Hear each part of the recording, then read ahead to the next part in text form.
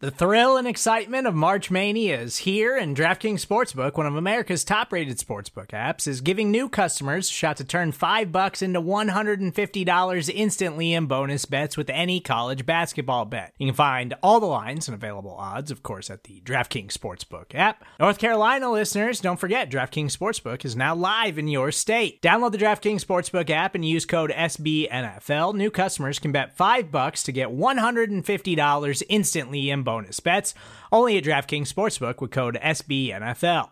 The crown is yours. Gambling problem? Call 1-800-GAMBLER, or in West Virginia, visit www.1800gambler.net. In New York, call 877-8-HOPE-NY or text HOPE-NY. In Connecticut, help is available for problem gambling. Call 888-789-7777 or visit ccpg.org. Please play responsibly on behalf of Boot Hill Casino and Resort. 21 plus, age varies by jurisdiction. Void in Ontario. Bonus bets expire 168 hours after issuance. See dkng.com/bball for eligibility, deposit restrictions, terms, and responsible gaming resources.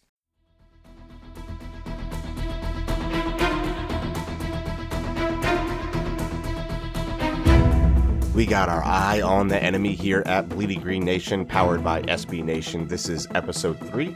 I'm your host, Michael Kist, and I'll keep this intro short and let you know that we've got a great conversation for you coming up with Benjamin Solak, as he was joined by the guys from Sports Info Solutions. You may have heard them on this feed before for a couple of fireside chats. They always bring the fire. They're the director of football and research, Matt Manocherian, and a personal friend of mine, Bryce Rossler, who works as a video scout for them along with doing some R&D work. They're going to go even deeper into this Eagles matchup with the Detroit Lions coming up on Sunday with some great analytical nuggets and more. And hey, shout out to Benjamin Solak for filling in for me to do this last moment, as I've been dealing with a bug for the past couple of days. We're going to try and get the second part of our Kist and Solak preview series today. We'll see what my health permits, but either way, I really think you're going to enjoy this conversation with Ben and Sports Info Solutions, so let's kick it to that right now. And I am Benjamin Solak, the last person you'd expect to be hosting a podcast on this network. Not usually what I do, but as I am subbing in for Mike today, I am Ben Solak here with the boys from Sports Info Solutions. You've heard them before. You've typically heard them with Mike. You typically heard them kind of take Mike around the yard a little bit. So let's see what they do to me. Matt Manocherian, Bryce Rossler. Gentlemen, say hello to the good people of BGN Radio. How you doing? And what's your role specifically at Sports Info Solutions? What is the work that you guys do there? And where can people find you on the internet? What's up, Ben? Thanks for having us. This is Matt. I'm doing well, even though we had to suffer through another brutal Thursday night football game last night. Imagine watching a single snap of that game. I don't know. We kind of hate watch Mariota a little bit on our side. It's nice watching quarterbacks that can't aim and make Gardner Minshew look like he's really a stud quarterback in comparison. But yeah, I'm the director of football and research here at SIS. My background was as a scout with the Saints and the Browns. Yeah, I head up the football department here and the R&D team, and I'm joined by my trusty associate, Bryce. Hey, I'm Bryce. During the season, I work in operations side, so I'm involved in the charting of the games. And then during the off season, I lend a hand and help out in the research and development department, carrying some water for the more senior analysts there. And that's pretty much the extent of what I do here. No one ever in the world sounds less thrilled to introduce themselves than Bryce. Ever since I met him, like, I'm Bryce. Like, darn it, I am. I'm here. This is the worst feeling. Just imagine being inside his head, because I think that's how it is all the time. Like, I'm pretty sure his internal monologue is pretty much just like upset about being Bryce most of the time. Woe is me. Did you guys like Minshew over there coming out? Was he a guy that you thought had some run as a backup, had some potential to stick in the league? What was kind of your thoughts when he came out of Washington State? So I don't know how Matt felt about him, but I actually charted every single snap of every single Washington State game last year. Hero. I was actually not impressed with Minshew last year. I thought he was a check down machine. I didn't really see the arm talent with him, but he's surprised me a little bit so far in the NFL. I got to admit, I don't know if he'll sustain success long term as a starter or not, but he's definitely off to a much better start than I had envisioned for him. Yeah, Nate Cooper wrote the report up on Minshew in the Football Rookie Handbook. And I remember when he wrote him up, he kept saying, I don't really think this guy is all that, but you could see it. And he kind of liked him as a backup with some potential to be a kind of win-with starter. He's never going to be a high talent arm guy. So Right. that's what we saw with him. Obviously, a lot of volume in the Washington State offense. All that stuff shows up. The short average depth of target shows up. And that's what we saw the first 2 games of the year. I was really concerned when he threw his first pass of the game last night because it was like horrifically errant, but I guess he just slipped or something. Because from that point forward, I thought he really separated himself as already more competent at running an NFL team, managing a game, all those sorts of things in a way that we haven't seen really Mariota put together over the course of how many years now. So I was encouraged by that. The one comp that Nate Cooper gave, and not to say that he's the same quality player, but he kind of said a little bit of a poor man's Baker Mayfield quality to him, in both the way that he kind of plays the game on the field, kind of slinging it around like an infielder in the way that he distributes the ball and kind of matriculates the offense, but then also that fiery side, a little bit of that brash personality. So you can see from a leadership standpoint where that came from. I've been mulling over the theory with you talked about the short depth of target for Gardner Minshew and for the Washington State quarterbacks in general. I've been mulling over the theory that given Mike Leach, the head coach of Washington State, who this podcast heroicizes to no end, we have to start talking about the check down as the run play. And, because Luke Falk was a check down king when he came out 2018. 2019, Gardner Minshew steps in. He's a check down king. I just got my first look at Gordon, this new pass for Washington State. He's check down king. You know what I mean? And so we have to start wondering to what extent this check down is just replacing the run play and how that's kind of affecting our perspective on these guys. Obviously, Falk hasn't done much. He's not going to be starting for the Jets, but that was never the plan. Minshew is a guy who I liked a little bit better than Falk coming out, but you were so worried about, just the tendency to just drop down and just go to the flats. Minshew absolutely loved that outside little smoke route, little, sit route. Just he got off coverage and he would just throw it all day long. But if that's your high percentage, 3-4 yard play, just, kind of keep the offense on schedule and it looks like a pass and not a run, like it's hard to knock a quarterback for that. But this is not really the topic of our conversation. I just like to pick these guys' minds when I do get the opportunity to. I'll throw in just on that point, from an analytical perspective on it, the conversation here gets kind of like to the core of like a lot of analytics conversations right now. And there are the people that say, stop running the ball. Running's a waste of time. We don't want to run the ball anymore. There are people who say that. I haven't heard that or seen that anywhere. There are other people that will say, don't throw the ball to the running back. That's also a waste of time. That's also not an efficient way to move the ball down the field.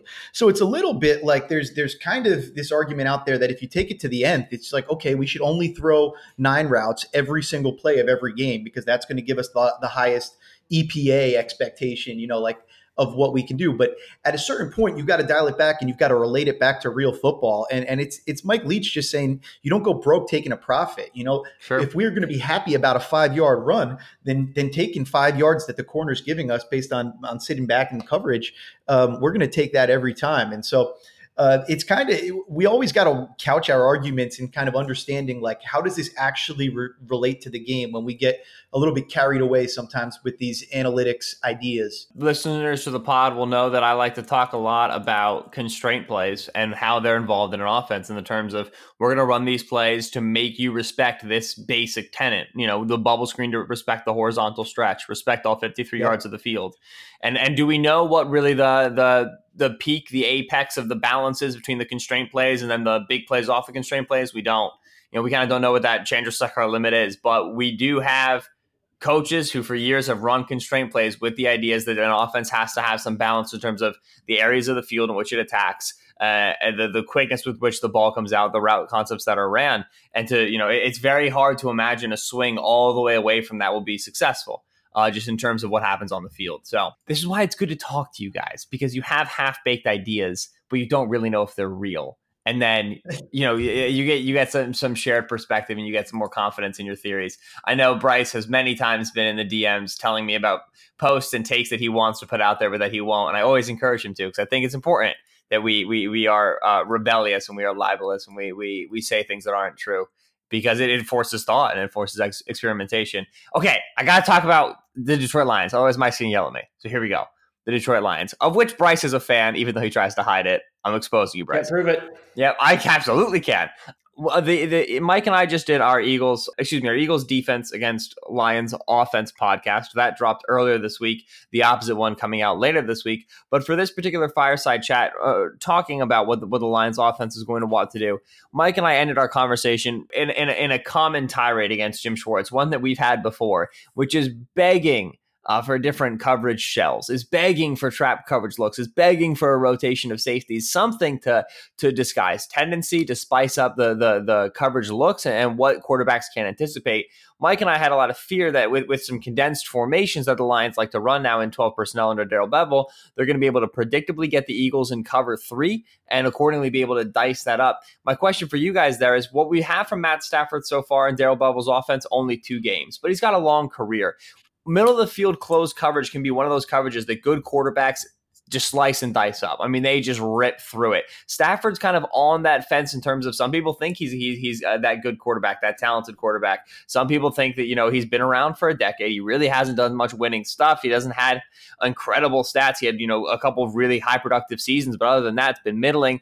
Stafford, in terms of the ability to take the Eagles' very simple cover 3 shell and rip it to shreds, do we think that he's going to have a big passing day on Sunday? So based on his numbers against cover 3 this year, from an EPA per drop back perspective, you would say yes, because right now Matthew Stafford is averaging 0.23 expected points added every time he drops back against cover 3 this year. However, if you look at his historical numbers going back to 2017 and 2018, he actually hasn't fared that well against cover 3. Actually has a negative expected points added per drop back from 2017 to 18. So I suppose it depends on whether or not you buy more into his historical performance, which can be a little tricky given some of the injuries he had in 2018, reportedly had in 2018, or if you buy more into the kind of hot hand theory and Bevell's new offense and think that they're going to continue to have success against it this year, even though they haven't really faced it a lot. Obviously we're in a precarious position having to talk about this just 3 weeks into the season. You only have 2 games, but so far he's shredded it this year, but if that trend will continue remains to be seen. So you said obviously there's a dichotomy here. There's a seesaw between Stafford historically and then Stafford on a small sample size with a new offensive coordinator in terms of which one you buy into. Is there a feel for you guys over time, over data, on which one of those tends to be more sticky, or is that something that's just too difficult to kind of suss out of the mess? Yeah, it's super hard to figure out because the way that kind of interaction looks is really different between different quarterbacks and different coordinators. But what we would rely on more in putting together our projections and those sorts of things, and where we would see more reliable stickiness, as you call it, would be the career numbers and looking at who you've been over a larger sample. 2 games. I mean, we're talking about he's faced cover 3 35 times so far this year. That's more than I think he's faced all his other coverages combined. But still, that's not very many. That's not very many dropbacks that over a course of trying to figure out. Bryce points out to me 272 times he faced it over the course of 17 and 18. So you got much more sample there. So that's more something that you can rely on. That said, it looks like there are positive things so far. 0.23 to, do a little nerd translation, 0.23 EPA per dropback is really, really good. Yeah. I mean, that's essentially saying 1 point added for every 4, a little bit more than 4 dropbacks, right? Yeah, that's one way to look at it. One way to think of it is you could say per 100 plays. So 23 points per 100 plays. That's less than 2 games worth. That's a lot of points to be adding over average, So a 0 EPA is like a 4-yard gain on first down. That's about 0 EPA. So it's not like 0 is nothing. 0 is actually, keeping up with the chains. So to be positive, 23 per 100 dropbacks, that's really good. Yeah. All I heard there really was that he's got to regress, and it's probably going to happen against the Eagles. That's my main takeaway, which is I selectively choose for that to be the case. But we've talked about the new Bevell offense. I said Mike and I broke it down on a previous podcast. And in terms of the positive early returns, want to get into the more nitty gritty, into the mechanics of how we've gotten some positive early returns. We have a couple of new personnel. They draft TJ Hawkinson at 8th overall, a move that I know Bryce loved dearly. They bring in Danny Amendola, a free agent wide receiver. The offensive line gets a little bit of a shot in the arm. There's a drafting of Frank Ragnow. Tyrell Crosby's playing pretty well in the interim for Tyler Lewan. What has been the biggest mechanic here, the biggest agent, when you guys look at the change in the Lions offense, what sticks out as something that's new and that's been effective so far in the early returns of 2019? So the biggest thing that sticks out to me, both from watching the team and looking at the numbers, is the rate at which Stafford is going downfield. So far in 2019, he is averaging 10.6 yards in terms of throw depth on all of his throws. That ranks fourth so far this year. And compare that to 6.6 last year, which ranked 40th out of quarterbacks with 100 or more attempts. They're throwing the ball a little further downfield, pushing the ball a little further downfield, which is something they did with success when Stafford had his, I believe it was that really good 2016 campaign where he was in the MVP conversation for a little while. Stafford obviously he's probably a top 5 arm talent in the league, can push the ball all over the field, flashes some very good deep accuracy from time to time. So that's the first thing that stands out to me. The second thing is the heavier use of play action that Bevel has brought with him. They went from 29th in usage rate in 2018, using about 18% of all dropbacks, to 28% this year. They're still not top 10 in the league. That ranks 12th, but that's a big difference. Play action is something that analytics will tell you to do as much of as possible. They've definitely benefited from an increase in that, and they're better at doing it. Last year when they went to play action, they had an EPA success rate of 49%, good for 20th in the league. This year they're at 68%, which is 6th in the league. So those are the two things really that I look at that have been a boon to this Lions offense so far this year under Bevel. Support for this show comes from Sylvan Learning. As a parent, you want your child to have every opportunity, but giving them the tools they need to tackle every challenge, that takes a team. Now more than ever, educational support tailored exactly to what your child needs can make all the difference.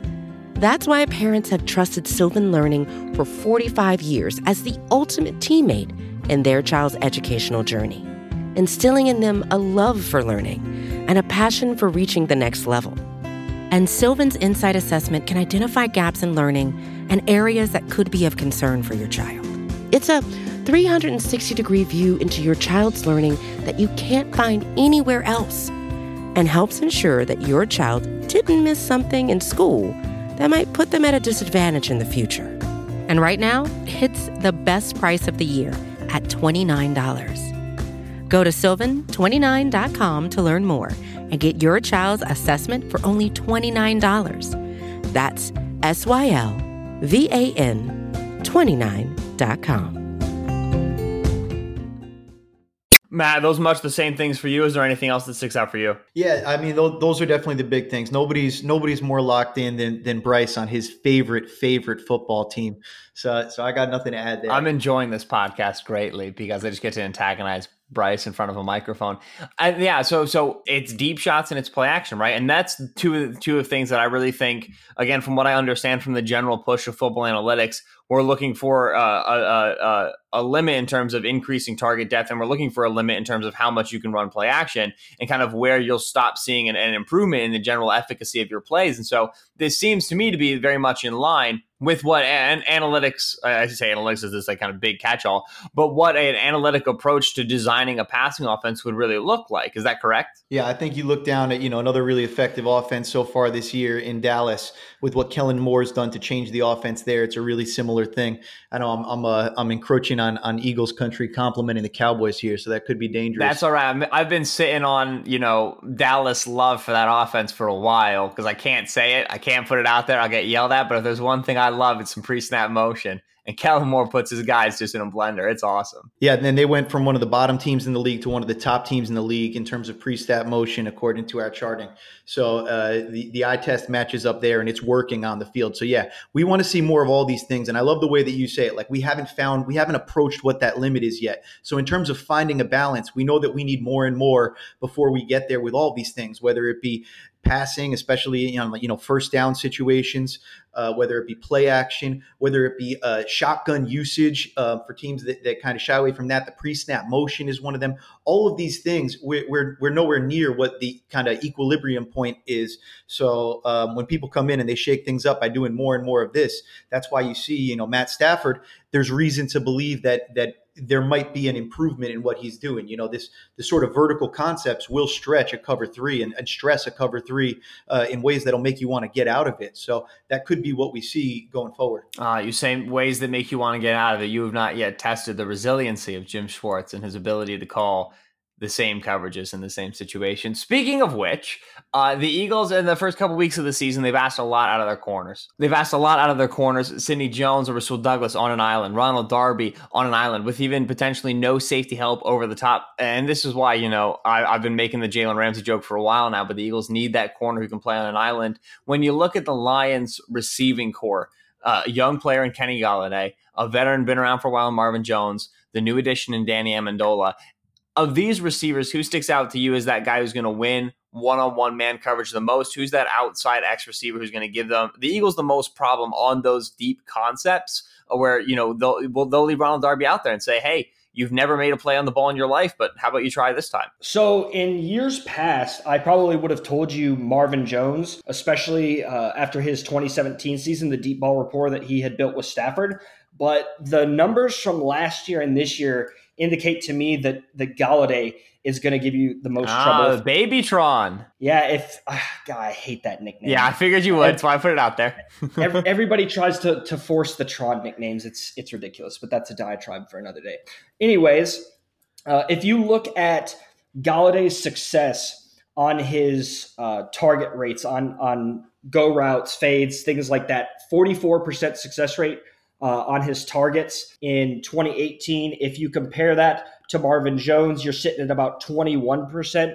I know that he battled some injuries last year, but that's a pretty stark difference for me. Golladay, obviously, younger player, fast, physical, can beat you up at the catch point. So he is definitely somebody that the Eagles will have to account for. And another thing is they're using him out wide a lot more this year. Mm-hmm. Last year, they put him in the slot a lot, used him in reduced splits, naked alignments to try and get him running across the field on digs, deep crosses, especially off their play action. This year, they're kind of using Hawkinson for that, which is enabling Golladay. He's out wide a lot more this year, about a 10% increase over last year. He's still playing in the slot some, but he's out wide about 64% of the snaps. Hawkinson's in the slot about 54% of the snaps. So you see Golladay, what I would expect to see over the course of the season is much greater usage on goes, posts, deep routes, working on that vertical plane than last year. To Bryce's point, we've seen 19 outside targets versus 7 slot targets so far this year for Kenny Golladay. But when we look at total points earned receiving for him, our proprietary metric here, which kind of breaks down all the different things that are going on to the play, all the things that we chart and bakes them into kind of one number, he's actually created just about as many points earned from the slot on those 7 targets as he has from out wide on those 19. So even though we're seeing more usage of him out there, where I think his skill set is really best utilized is when he is in that slot position. So that'll be interesting to keep an eye on going forward, because I think he's a nice high upside young player. And I like Golladay. And so we have Golladay on the outside. We have Hawkinson in the slot. So I'm curious here. Hawk taking a significant number of slot reps, 54% in terms of slot usage. Obviously, for me, my first job is to figure out if the player is good. And then my second job is to figure out kind of how valuable we want to draft him on. I know that value drafting and positional value, relative contract size on the rookie wage scale, it's all a big thing that we talk about come draft time. The Hawkinson pick at 8, the very highly drafted tight end. Is there a way we can use him enough as a wide receiver in the slot, catching passes to justify a tight end at 8, or is it really something that, in terms of the value you get from tight ends, it's going to be an overdraft no matter what? Or is there a hidden value in terms of the disguises that he gives you and the flexibility as a blocker, and you bring out 12 personnel, but then you run more spread looking sets because you can flex him out wide? Kind of early returns on Hawkinson. It's 2 games, so it's far too early to say if he's a good player or not, but are we on a good pace here in terms of using him as a pass catcher to really justify picking him in the top 10? So for me, I'll go first and then I'll let Bryce chime in. I have no issue with drafting a tight end high.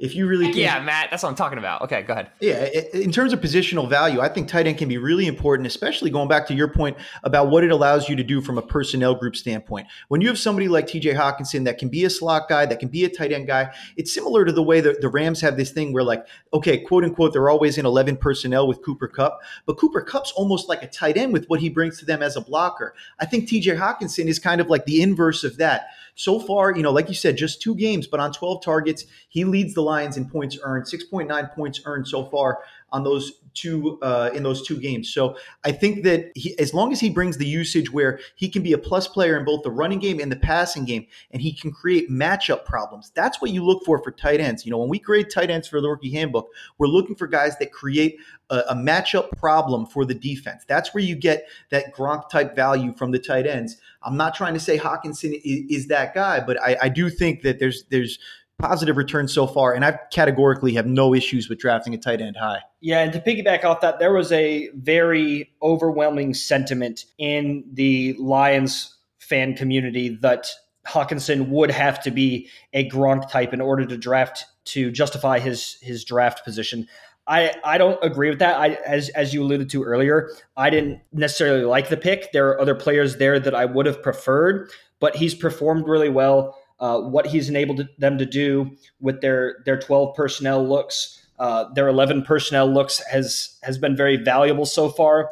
And the early returns indicate that I might have even been low on him. Ed Oliver was still on the board? Ed Oliver was okay, that hurts. Yeah, Ed Oliver goes literally 1 pick later. But no, I'm really glad to hear you guys say it, because and I painted analytics with a broad brush, and that's on me, and I'll take that. In terms of it's a very common sentiment to see that's like, listen, if you're not drafting quarterback, corner, edge, offensive line in the top 10, then you're wasting a pick, because you're not going to be getting a player who demands high value on the market, and so you're not getting as much surplus value in terms of the rookie wage scale contract. But I mean, a tight end can be a skeleton key for an offense, and if anybody should know that, it should be Philadelphia in terms of what you're regularly getting out of their 12 personnel sets. Zach Ertz and Dallas Goedert flex that wide, the ability to conflate coverages, disguise tendencies, and put teams in a bind in the hurry up, no huddle. So I think that what the Lions did with Jesse James and with TJ Hawkinson, maybe not on the same degree of what the Eagles have, but I really like the deployment of Hawkinson so far. So I'm glad that we once the player's in the building, is the player doing a good job for you? And obviously he is. So that's nice.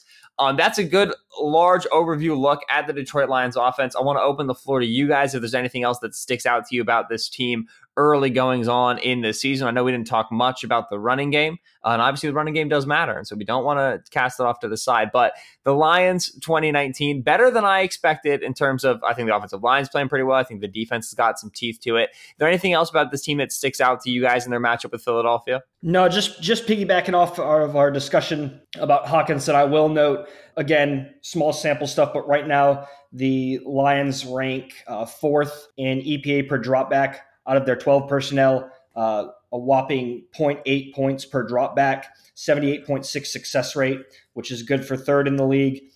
Those numbers are up from the cellar last year. They found ways to deploy both Hawkinson and Jesse James and be effective with it. And I'm going to be interested to see how Jim Schwartz game plans for that. Oh, Jimbo of Detroit valor, of Detroit, history, and he was many years the head coach. Yeah, arguably a top 5 Lions coach of all time, unfortunately. Well, Lions have had not that many good coaches. So I'm not sure how big of a compliment it is, but Bryce, I'll leave you out. We've kind of had our fun picking at you here for the past 30 minutes or so.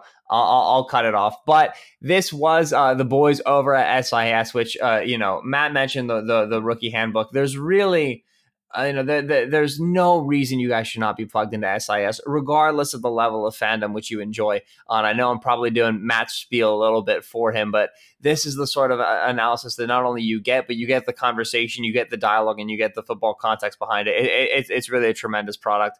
I feel very glad putting my name on it and the BGN Radio name on it, certainly. But you guys, fellas, say goodbye to the listeners. Again, remind them where they can find all of your stuff. Talk about maybe some of the stuff that you have coming out in the future in terms of I know your podcasts, your portfolios, and your articles as well. Yeah, you can find me every week on the Off the Charts Football Podcast. Me and Aaron Schatz from Football Outsiders. We will break down all the big games every week, more of a league-wide view than just that Eagles perspective. But right now, the one thing that I want to point out to everybody is we have recently put out a free version of SISDataHub.com. For a while, all this data has been premium. It's there's still all this stuff that we can only share with the team clients that we work with. But we tried to give a subset of what we do, put it out there for the public to give some of the best information that you can find. So check it out on SISDataHub.com. And Bryce, what do you got? So when the season settles down a little bit and we get into conference play in college, I will be returning to more writing duties. You can find my stuff over at Lions Wire, which is the Lions affiliate of US Today Sports Management Group or Media Group, whatever it's called. I don't know. You can find me over at the SIS blog, and you can find me on Twitter at BT Rossler. That's Rossler, where I mostly just tweet shade it about Mitch Trubisky. Yes, and hopefully in the future about some other quarterbacks as well. But again, it's not that good. Yeah, these are the SIS boys. You got to go ahead and give them a follow. Of course, I'm Benjamin Solak on Twitter at Benjamin Solak, stepping in for Mike. Hi, Mike. We hope you're feeling better. Thank you so much for joining us. We will catch you again later this week.